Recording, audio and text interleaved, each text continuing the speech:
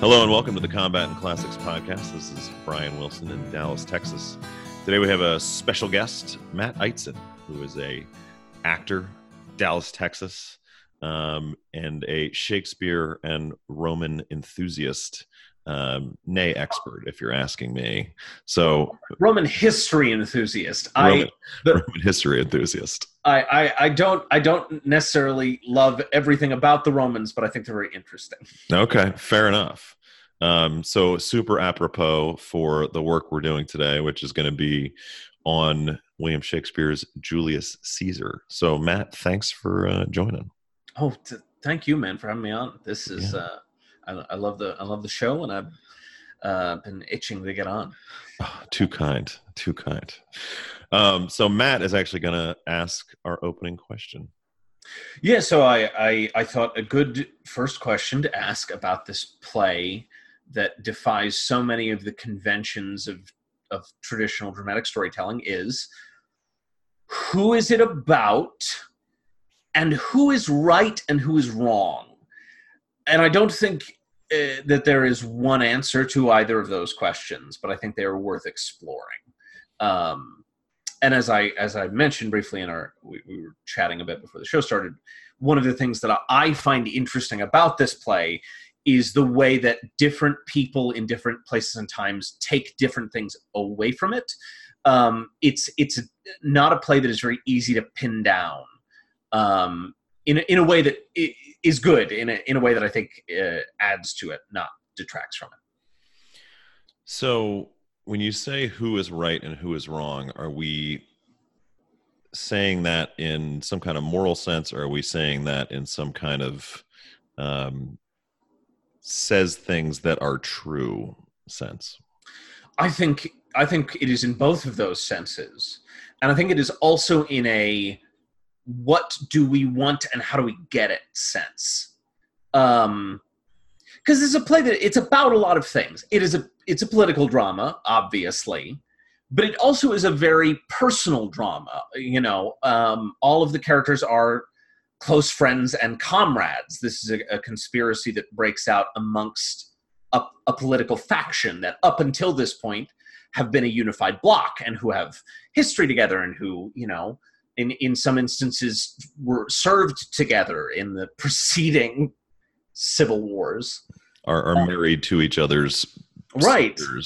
Right. Yeah. In many cases are legally and familially intertwined.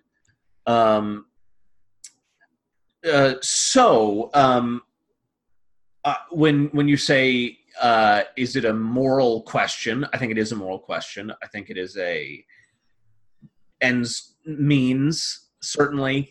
Is it worth murdering your mentor and possibly biological father in order to preserve liberty? In terms of a who says things that are true question, I think that's kind of everybody says things that are true, and everybody says things that are less true. Certainly things that turn out to be wrong.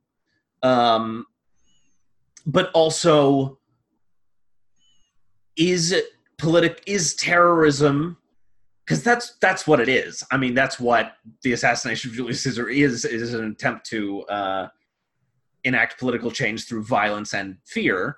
Does it work? Is it worth it?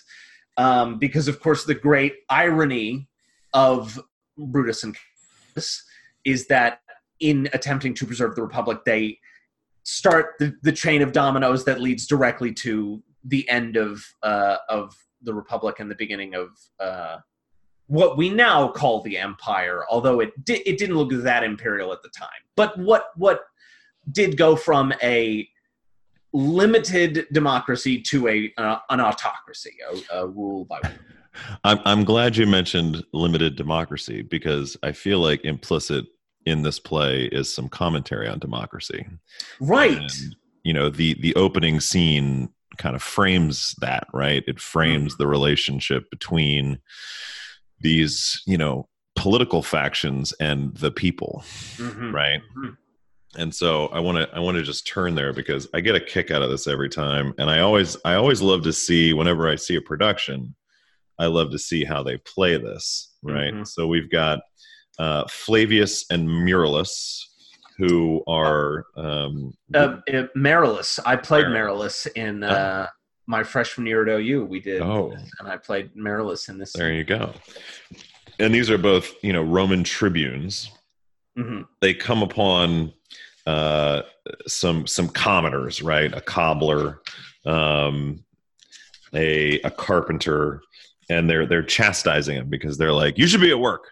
Why aren't you at work?" And the people are saying, right. "No, we're partying. It's a holiday. Yeah, Caesar's having his triumph. We're going to the triumph." Right. So it's like the Raptors just won the sports ball competition. Right. So we're gonna Lupercalia. Mm-hmm. At noon, the youths are gonna run naked through the streets, whipping women with wolf skins, and I'm gonna buy some popcorn. It's gonna be great. Yeah. That's what we're doing today, man. Lay off. Yeah. And so, when you talk about this idea of, democracy versus autocracy, that idea and also ties into our question of who is right. Because we have this is the setting, and Shakespeare seems to be trying to set up something around that relationship between, the commoners, quote unquote, the commoners, and the political class. And we see that while it's Brutus and Cassius, it's their actions that start the chain of events, but it's really the people that kind of escalate it. Right.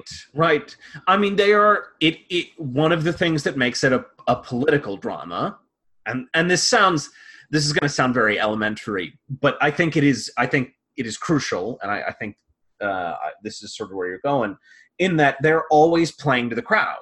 It's all about getting the people on your side. The big turn in the play isn't a battle. The battle is at the end of the play, and most everything has been settled by then. The big turn is a funeral and a series of political speeches that turns the tables and gets the assassins cast out and on the run.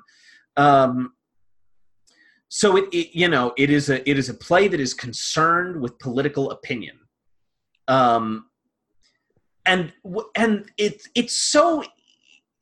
it's interesting if we look at the context in which the play was written, because you have, and this is another thing I find interesting about both Julius Caesar and Antony and Cleopatra.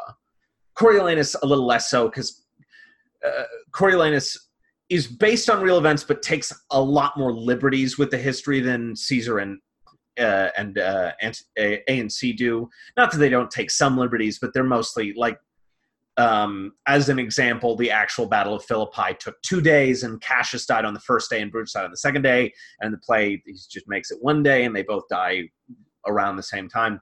But other than that, it's broadly speaking accurate to the events. And so what is interesting about it is you have three contexts. You have the context of the actual historical events that he's basing all of this on. You have the context in which he wrote it. And then you have the context in which we are reading it. And the thing that what I think a lot of people who read it without knowing any of that don't get, or maybe lay onto it that Shakespeare wouldn't have, is that we have very different ideas about democracy and monarchy and autocracy and all of these things than the people did in the time that Shakespeare was writing it, and also very different from the way people did when these events were happening. As an example, I talked about, I said limited democracy earlier. One thing that I think a lot of people confuse is they hear the Roman Republic, which is what they always call this, and they think, a republic. America is a republic. We have a president, they have a consul, we have a Congress, they have a Senate, we have a Senate. It's the same thing, right? When really it wasn't. It is, useful to draw some parallels between the Roman Republic and contemporary democracy, but we would not really recognize the Roman Republic as a democracy by any modern standard. So obviously you had to be a man to vote. Like, women did not have the vote. Slaves did not have the vote, and that was most of the population was slaves. The Roman economy ran on slaves. And you had to be a Roman citizen, and not everybody who lived under the Republic was a citizen. You had to either be of Italian origin or had done something, your people did something in the past that was worthy enough that the Roman Republic was like, okay, fine, you get to be citizens. So it was a very small portion of the population that actually got to vote. And to make it even less as to what we would call democracy today, they had legal class distinctions that were hereditary. You were either a noble, what were sometimes called the patricians, although that term shifted over time. The knights, or in Latin, the equites, which were sort of the very small middle class, or you were a plebeian, which was everybody else. And most of the political offices, although they were elected by all of the citizenry, were almost always only contested by the nobles or the middle class. So one thing we have to keep in mind about Julius Caesar is all of these characters are filthy, stinking rich and come from families that have been prominent families in Rome for a very, very long time. The family of Caesar, the Julii, claimed to be descended from the goddess Aphrodite. I forget what her Latin name is. Venus. Planet, duh. Brutus's family, as is referenced in the play, has been around so long that it was his ancestor, also named Marcus Junius Brutus, who kicked out the last Etruscan king of Rome and founded the Republic. So these are not sort of politicians in the same sense that we would think of them today. Anyway, I'm rambling a little bit, but I think all of that adds to our understanding of it, and we can get a lot out of thinking about those sorts of things. Well, it comes back to your question of who's right and who's the main character, right? Right. So, I guess the question I would ask there is something like, if you're inured from being wrong, are you more likely to convince yourself that you're right? Right. And, Brutus especially, because Brutus stands out a lot as, like, literally every single thing he does is a terrible idea. Yeah. And everything he tells people to do, like, just little stuff, it's just a terrible idea. Yeah. And what's fascinating to me about that is, we meet Brutus when this thing is already kind of going, right? Yes. Like, Cassius has some people. Yeah. And oh, by the way, everybody knows about it. Yeah. Which is fascinating. Like, or at least, all of the inner circle Caesarians know about it. Yeah. And even like the wives kind of know, on some level. Mm-hmm. Portia's like, what's going on? What are you doing? Mm-hmm. Calpurnia, Caesar's wife's like, don't go to the Senate today. Like, literally everybody seems, random people are coming up in the streets saying, hey, Caesar, read this note because you're going to get schwacked. Yeah. It's fascinating to me. And I think that's part of the scene of these guys are so used to what they say working out for them that they don't even entertain that, what their actions could have negative consequences. Right.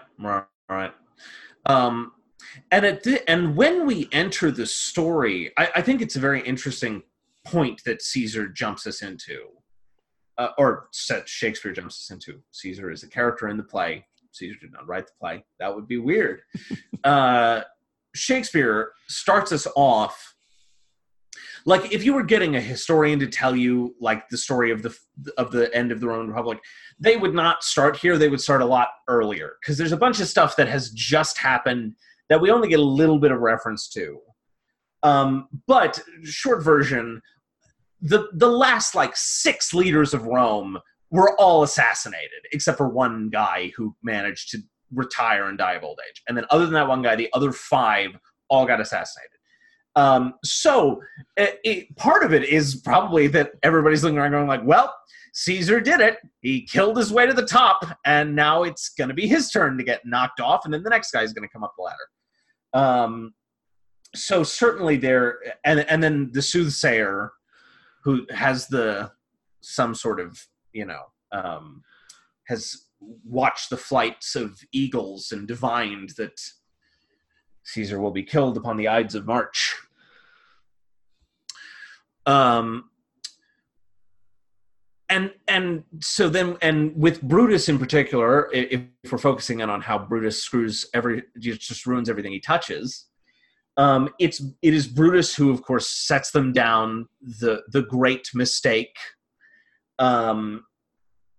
where to preserve the Republic, they destroy the Republic, and end up all dead on a battlefield in northeast Greece, that nobody's ever heard of.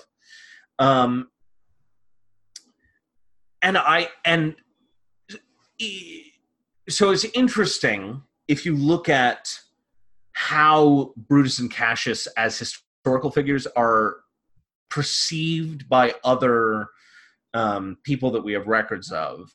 The one that jumps to mind for me is Dante's Inferno, where the 4 people in the lowest circle of hell are Satan, Judas, and Brutus and Cassius, because they are the great traitors. And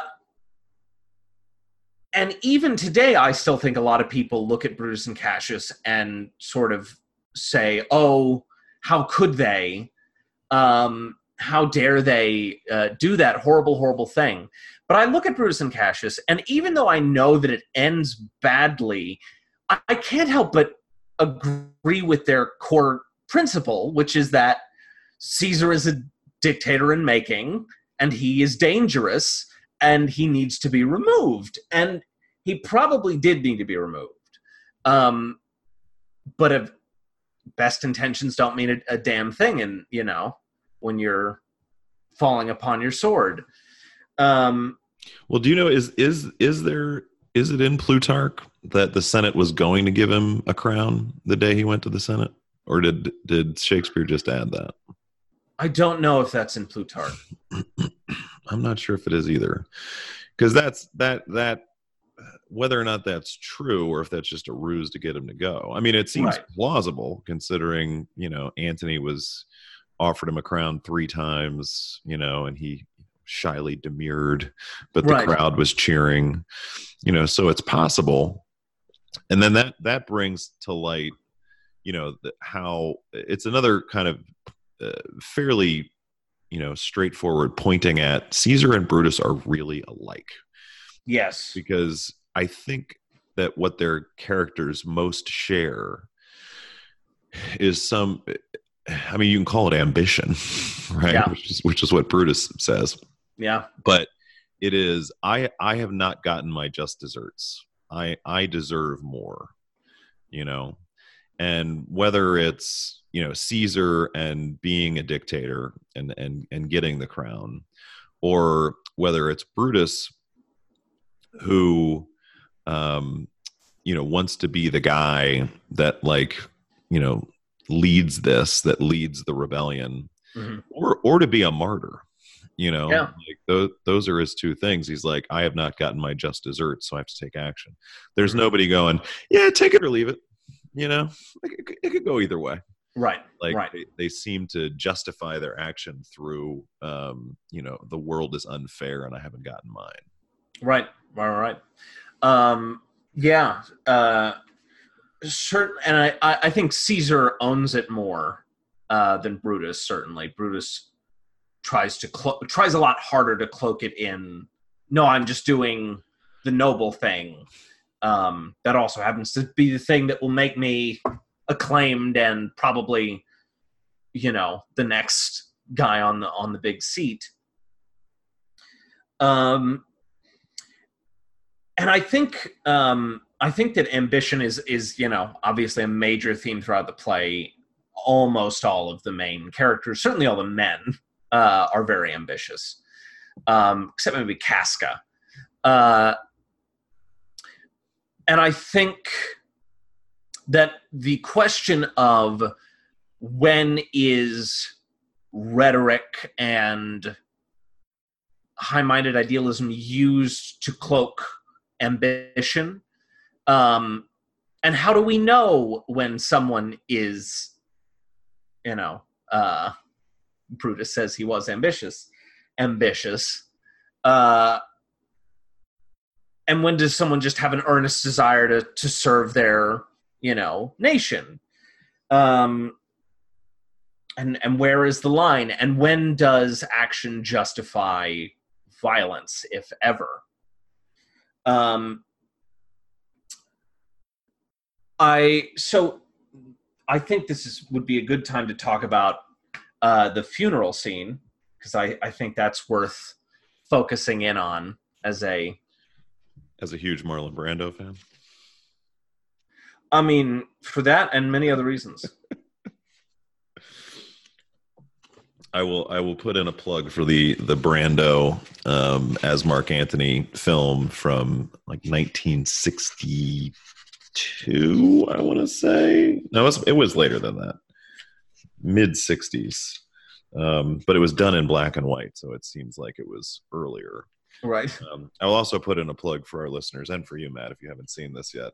But there was an Italian movie called Caesar Must Die, which is the best Julius Caesar, I will say, interpretation. Yeah. As they do it in a way that I don't even want to spoil it for you or the listeners. Have you seen that one? Have you seen Caesar Must Die? No. I don't want to spoil it for you or our listeners, though. Right. As soon as you hit pause on the pod right now, listeners, and go find Caesar Must Die. If I can find it, it was on Netflix forever ago. It's not on. It wasn't on there the last time I looked. But if I can find it streaming, it will be in the show notes. Oh yeah, highly recommend it because it is incredible. Great. All right, so the it's a 3-2. 3-2. Act 3, Scene 2. All right. So, what do you want? Where do you want to start on this? So there's the two big speeches, and I think these are valuable as a sort of compare and contrast. So if we start with Brutus's speech. The big takeaway that I always, whenever I read this scene, I always read Brutus's monologue. I'm like, that was fine. Yeah. It was. If I heard that if I heard a politician go to speech, I'm like, okay, sure. Yeah. Okay, fine. Let's move next thing, please. I want to point out before we jump to Mark Antony's that Cassius has a speech too. Yes. He does. It's not in here, but Brutus sends Cassius down another street because the crowd is too big. Yeah. So he's like, "Hey, you go talk to some people, and I'll talk to some people." Mm-hmm. And I haven't read this in a while, and all the movies and plays just cut this out. They don't do it. And so I read that, and I was just like, I wonder what Shakespeare was doing, getting Cassius, out of the scene. Yeah. So my reading of that was always that he wanted, because when he's not being advised by Cassius is when Brutus screws up. That's when he is at his most vulnerable. It seems like he screws up even when he is being advised by Cassius. Well, I mean, that is also true. Getting him out is just a fascinating little thing, and it makes you just go, I wonder what Cassius' speech was like, Yeah. I wonder what the plebeians over there were doing. Anyway, but you were about to talk about. Well, so I was going to say on Brutus's speech, and what I think is interesting is when you break down Brutus's monologue, just sort of on a connotative basis, he's making good arguments. He is not wrong. I agree with basically everything that he's saying. But it's just not. It just doesn't sound as good coming out of your mouth as Antony's does. And this is something that I think is one of the ways that Shakespeare knew how to play to the strength of his medium. Because it would be difficult to communicate that in like a novel format, for example. Because you just have the way it is written down. You just have the words on the page. But in a play, you have the words as they are, and then you have the way the actor delivers them. And he's just written a speech that is cerebral, and it is not very inspiring. And then you get to Antony's speech, which is quite rightfully one of the most famous pieces of text in the canon. Just a quick sidebar. Another thing I like about this play is how many idioms we have from it that we still use. It was Greek to me. The dogs of war. There's another one. There's a few others. But so we get one in here. And one of the things that I love about Shakespeare generally that comes up in this scene is how much he gives future directors a lot to work with. That it's not kind of set in stone. And so, Antony's speech, where he has to turn away from the crowd at one point. Yeah. Right. And he says, I'll try to find it here. It's something like, bear with me. My heart is in the coffin there with Caesar, and I must pause till it come back to me. Right. And then it puts there's some plebeian talks in there. And like, I've seen this played like a million different ways, like Brando's, which is like my favorite probably.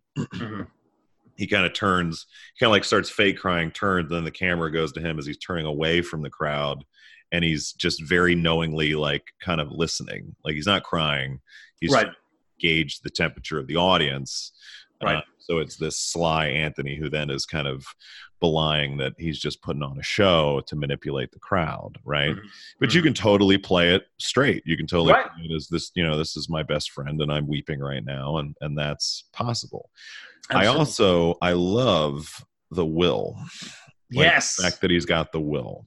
Yeah. Right. And this is as best as I've, ever read and been able to find. I've read a lot of Roman books on this period. This is a real thing. This is a thing that happened. Anyway, sorry. So I buy that. And this is another way that Shakespeare is giving a director plenty to work with. Yeah. Is by dropping these breadcrumbs of everybody kind of knows this is happening. And then que coincidencia, Mark Antony just happens to have Caesar's will on him, and it's like, did Antony know this is going to happen? Did he just like, okay, he's getting schwacked today. That's why I'm late for the morning meeting because I had to go, find the will. And like, you just have so much to play with, and you don't have to like point straight at it. You can kind of waft in a general direction and make your audience really think about these characters. And adds just a tremendous amount of depth. And I think one thing that I like about this play, particularly when read in conjunction with Antony and Cleopatra, is how everybody's relationship to each other is constantly shifting and changing, and you're never certain of anyone's motives. And so, surprising stuff can happen. I think I think there's a lot of the DNA of this play, I think, exists in a lot of media that we like a lot right now, and I think most of it has to do with that exact thing you're describing. I'm put in mind of like House of Cards would be an obvious one, but also like Game of Thrones, I think owes a lot of debt to this play and to Antony and Cleopatra. And so we see Antony transform from like maybe a bad guy to the good guy, and then back to a bad guy, and then the whole next play he's the main character. So then you would say that WWE also owes a lot to Julius Caesar. Oh, 100%. Absolutely. Absolutely. Yeah. Heel turns, face turns. Is Hulk Hogan a good guy? Is he a bad guy? It's hard. Is he a bad guy? Yeah. He's both. Yeah. And that I think is the lesson. Nobody's just one thing. I'm sorry, I derailed you. No. I don't think you did. I think we brought it into a very nice landing.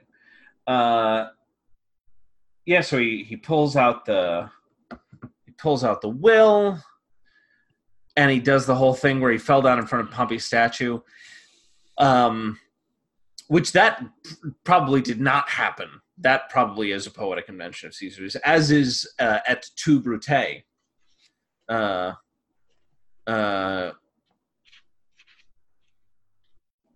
And he gives I just want to pull out this piece of text because it's in the latter part of Antony's oration, and I just don't think it ever gets the credit that it deserves. And particularly because most people don't know what it's a reference to. If you go close to the end, it's a Antony section that begins with "Good friends, sweet friends." And he is talking about how he is not as good of an orator as Brutus is. And he's a plain, blunt soldier, who he has no way with words. And then he says, "For I have neither wit, nor words, nor worth, action, nor utterance, nor the power of speech to stir men's blood. I only speak right on. I tell you that which you yourselves do know. Show you sweet Caesar's wounds, poor dumb mouths, and bid them speak for me. But were I Brutus, and Brutus Antony, there were an Antony, would ruffle up your spirits, and put a tongue in every wound of Caesar that should move the stones of Rome to rise and mutiny." I love that section because it's a reference to Virgil, the Roman poet, who has a very famous segment where he is discussing an oration and said that if the jury had been made of stones, then even the stones should weep and rise up and cry, not guilty. That's not verbatim, but he wrote it in Latin, so it can't be verbatim. And I just think that's cool that he had that Shakespeare had apparently read Virgil and slipped in a classical Latin reference. I'm always down for a classical Latin reference. I wonder, before the speech, after they have killed Caesar, Brutus makes the decision to bathe in the blood, basically, to bloody their hands before they walk out to the people. Right. And every time I read that, I just go, what is going in your head where you're like, all right, we just killed the king, more or less. Right. We want to get the people on our side about this. They're totally gonna be on our side. They're gonna be like Fonzie. And what's Fonzie like? Fonzie's cool. Fonzie's cool. They're gonna be cool with this. And just, let's just put his blood all over us before we go out and talk to these cool Fonzie like guys. Because that's a really good idea. I'm just like, what is going through your head when it's like, okay, we got to really calm the people down. They're probably going to be a little riled up. I mean, they'll get it. They'll get it. So let's just all cover ourselves in his blood. I think that'll go down really well. Uh-huh. And it's something I'm trying to go like, what is he thinking in this moment? Or is this just peak Brutus where it's like, I could not come up with a worse idea? So I can actually tell you what he's thinking, because this is a thing that something like this happened.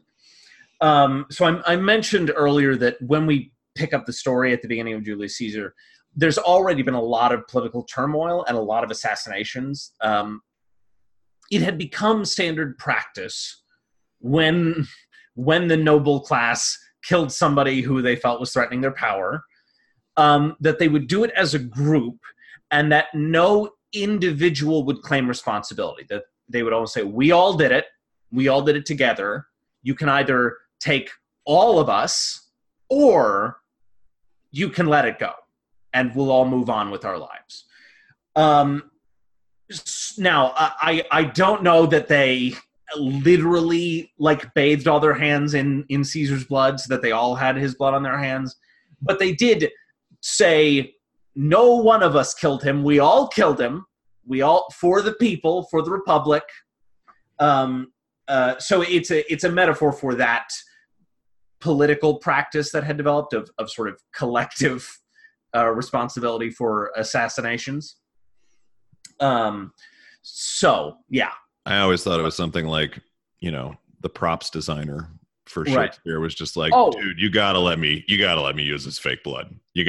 I have so much. You've got Well, I mean, you gotta let me use it. again, Shakespeare knows his medium. He knows what's going to look cool on stage.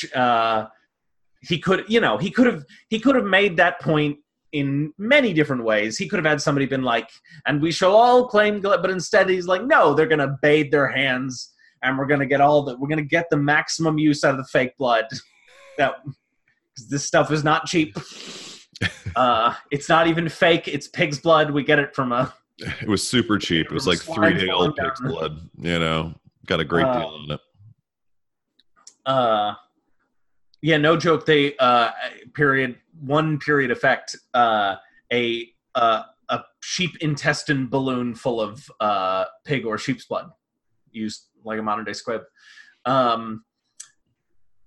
Yeah, so he's playing for effect. He's smart. He knows what he's writing about.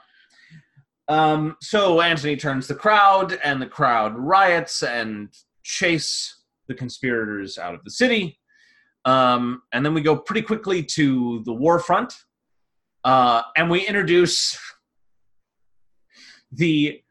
from a historical perspective, most important character in this whole thing, but who is not going to become that prominent a character until Antony and Cleopatra, Octavian, the future Gaius Julius Caesar, Augustus Divi Filius, Imperator, first emperor of Rome, popularly known as the Emperor Augustus.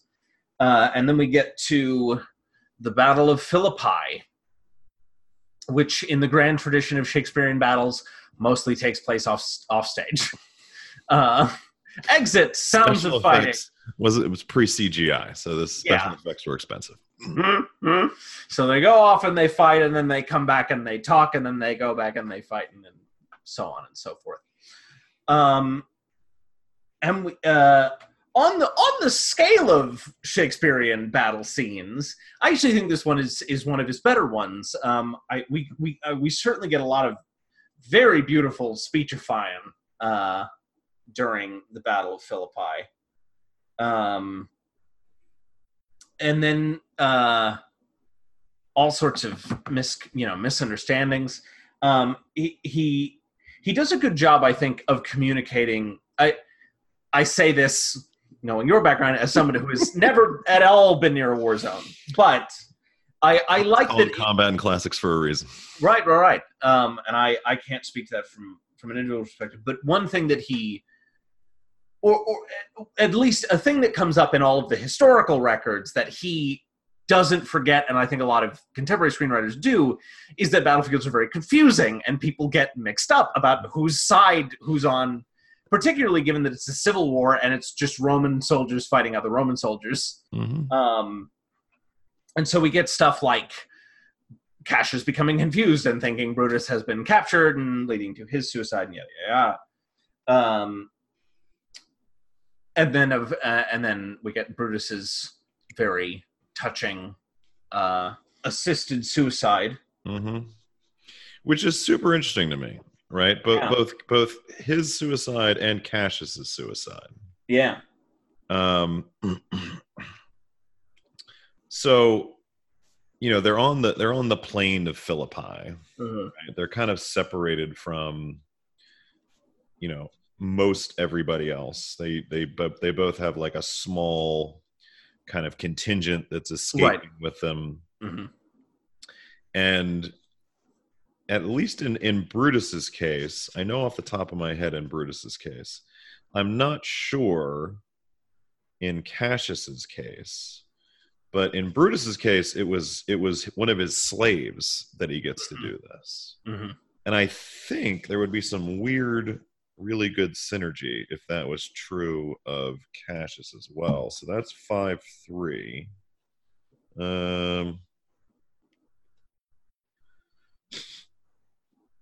Yeah. Is it a slave? Oh yeah, no. So slave. It's Cassius's slave. 5-3-36. Come hither, Sirrah, in Parthia did I take thee prisoner, and then I swore thee, saving of thy life, that whatsoever I did bid thee do, thou shouldst attempt it. Come now, keep thine oath. So Cassius gets and he frees him. Now be a free man, and with this good sword that ran through Caesar's bowels, search this bosom. So Cassius is killed by one of his slaves at his command. Now, is Brutus killed by one of his slaves as well? Or is it just one of his soldiers? No, it's one of his. I believe it's his slave. Matt Holmes played Strato, who kills Brutus in that production that I played Merilus in, actually. Oh, right on. So he got to kill Brutus. Yeah, I pry thee, Strato, stay thou by thy lord. Thou art a fellow of good respect. Thy life hath had some snatch of honor in it.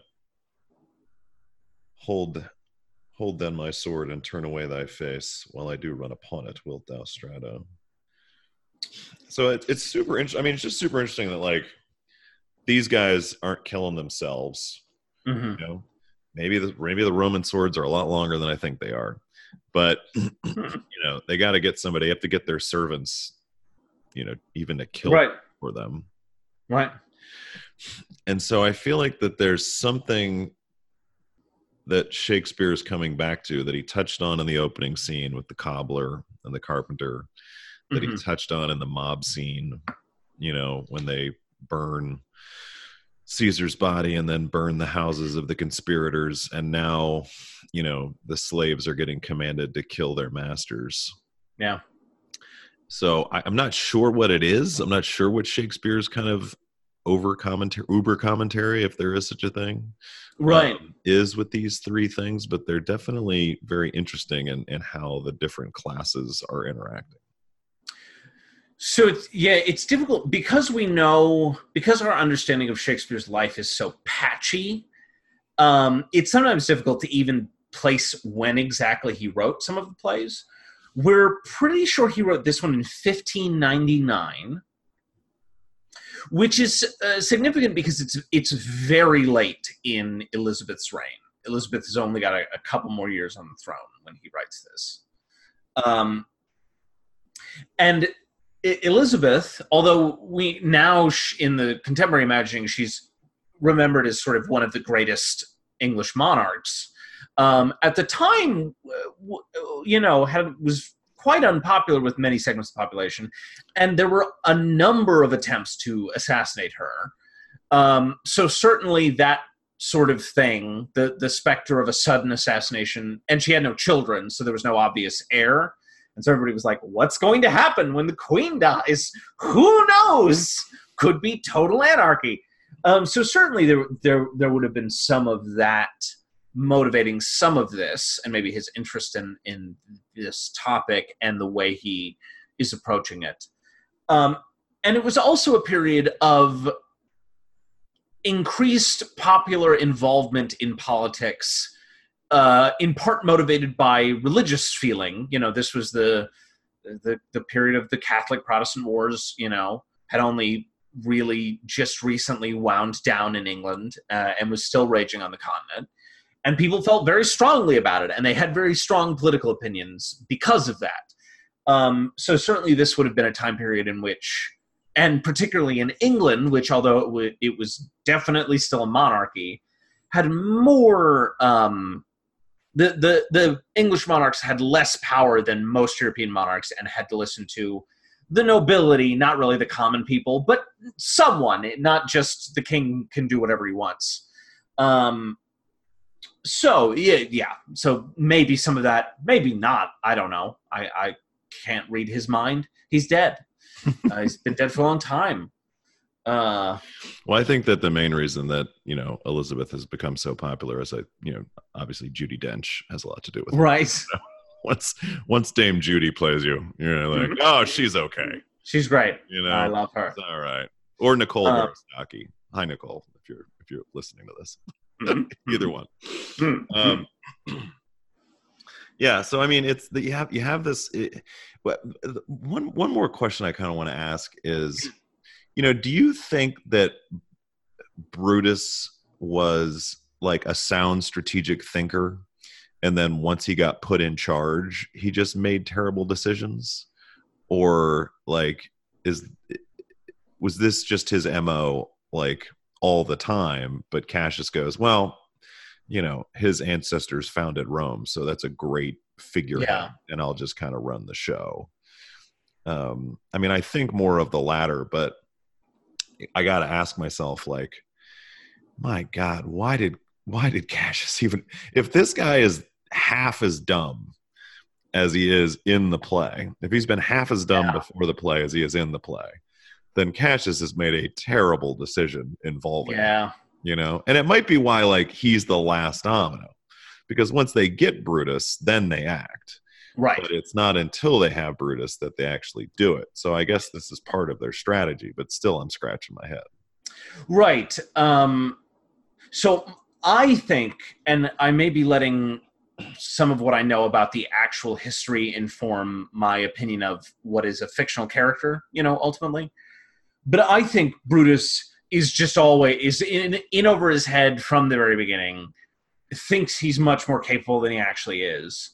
And he was considered by his contemporaries to be a little bit of a lackluster individual. He didn't serve in the military, which was very unusual for Roman nobles. And he, was called or discussed by some people as being a bit of a rich kid who, was fine, but certainly was not a great leader or had any sort of profound ability. But he did have a very prestigious name. He was a member of the foremost noble house in Rome. He was, at least to the public eye, young and capable.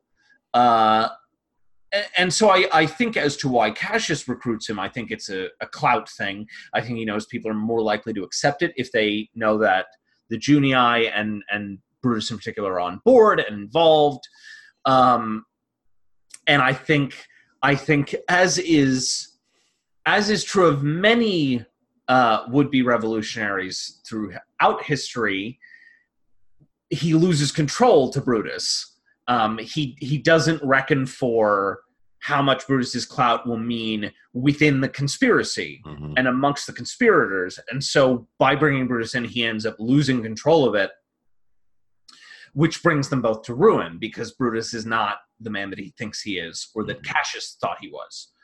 And they get in over their heads, and it all falls apart. But that's just my reading, there are certainly other valid ones. I mean, I'm also wondering, like, of the different classes that Shakespeare kind of critiques. I mean, I don't think anybody gets off easy. I mean, the most pitiable is probably like the wives, like the most tragic figures are potentially the wives. Because everybody else kind of had it coming. Right. But the wives kind of just get a very short end of the stick in this. Or the Bernie part of the charcoal, that one hasn't caught on. But the kind of liberal scholar gentleman that Brutus is might be the class of person that gets the most implicit critique. You know? I mean, we meet this guy. I mean, he's reading a book the night before the Battle of Philippi. He's like staying up all night and reading. And I forget what I think that I remember reading something about like what he's reading at some point in my kind of Shakespeare travels, but I don't remember what it is. There's some kind of legend about what he's reading the night before Philippi. Oh yeah. But this guy is, he's a noble gentleman full of Right. noble ideals, and he's just like, I will just do. He's one of these guys, just like, oh, I shall just do the right thing, and if I follow my moral compass, then how can I go wrong? And it's like, well, let's write a play about that. Right. About how you can go wrong, Right. and about how noble intentions are cool, right, but not terribly useful. but not terribly useful all the time. No.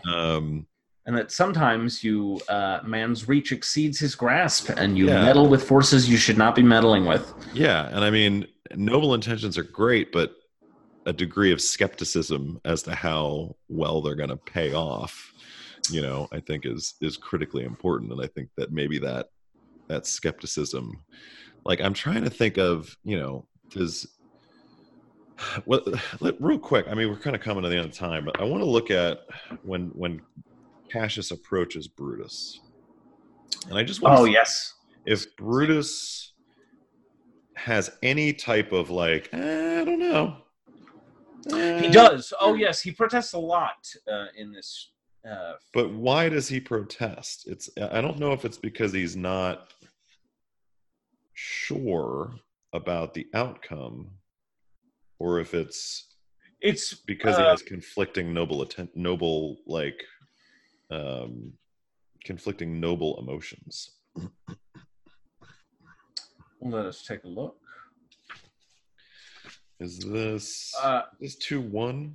This is 1-2. 1-2. Yeah, this is the second thing we see. We do Marullus and Flavius and the mob, and then we go straight into Caesar arriving at the Forum, and then everybody leaves except Brutus and Cassius, and we get one of the most famous scenes in the canon. So the first time we hear the shouting, I think is a pretty good little microcosm. Brutus says, "What means this shouting? I do fear the people choose Caesar for their king." Cassius says, "I do fear it? Then must I think you would not have it so?" And Brutus says, "I would not, Cassius, yet I love him well." Which I think pretty much encapsulates it, in the most succinct way possible for him, is that he feels a strong personal loyalty to Caesar, but fears that he's going to become a tyrant and does not want him to become a tyrant, or for anyone to become a tyrant, for that matter. But how does Cassius sway him? It's that line right below that at 92. I know that virtue be in you, Brutus, and so appealing to his virtue is potentially kind of what sways him.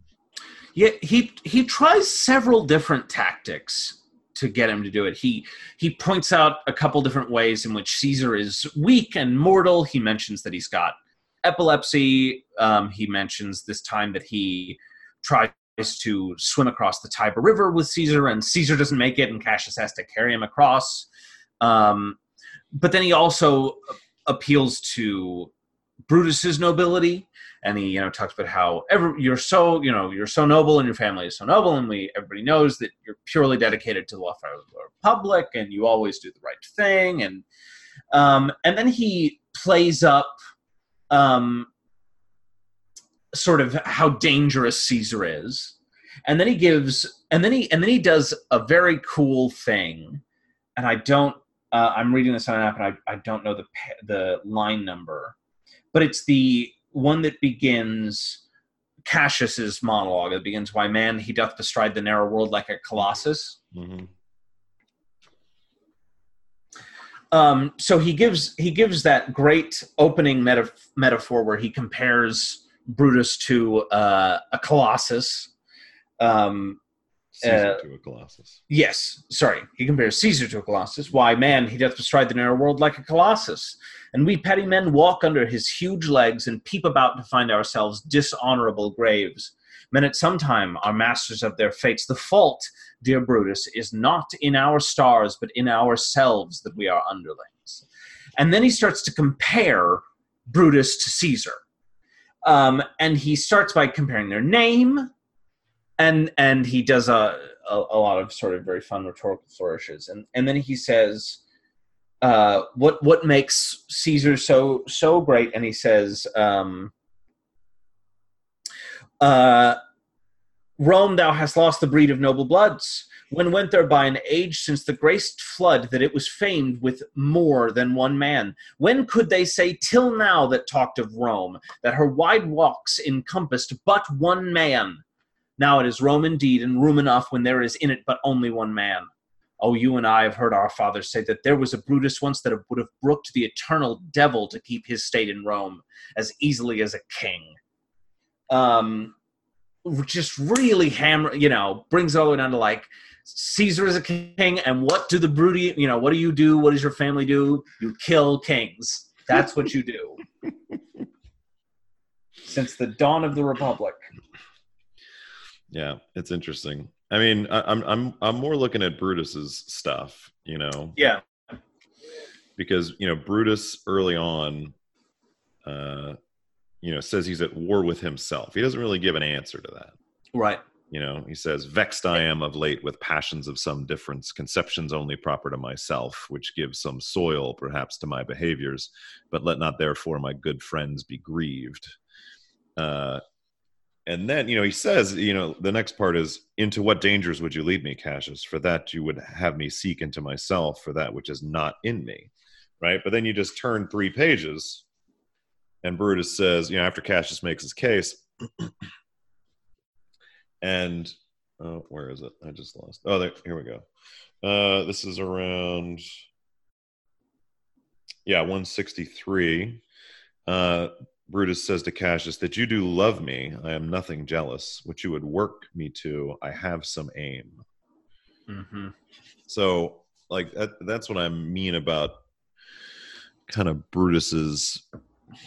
Right, he doesn't need that much convincing. Attempts to... No, I love him. Right. I love him. He's the best. He's so great. He's so great. But yeah, I'm at war with myself, and I have... He doesn't say, like, this new aim. He's like, I have some aim. Yeah. So I guess that's just all saying, like, it comes back to that idea of, are they right? Is he right? And you can judge that by how well it works out. And well, I don't know that you... I mean, I think in this instance it did not work out, and I think you should be wary of that, of the consequences of political violence. But I don't think that makes everything that Brutus and Cassius say about Caesar, or about what needs to be done about Caesar, necessarily wrong. I think it's just much more complicated than that to really say if it's right or if it's always right or always wrong. Politics is complicated. It is indeed. That's why I don't watch the news. Smart man. Yeah. Anyway, Maddie, we're at about time here, but I really want to say thanks a ton.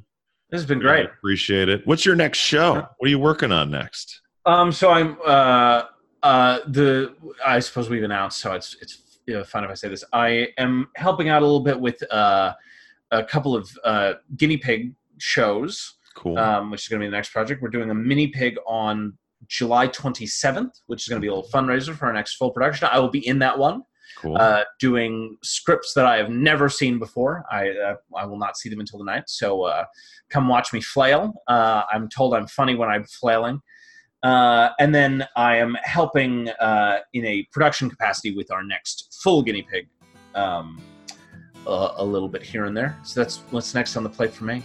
Great. Well, we'll put some links to guinea pigs so our local Dallas listeners can check you out. Thank you a ton for your expertise, your knowledge, for joining us on the pod. Thanks for having me, man. This has been a jam. All right. Thanks, buddy.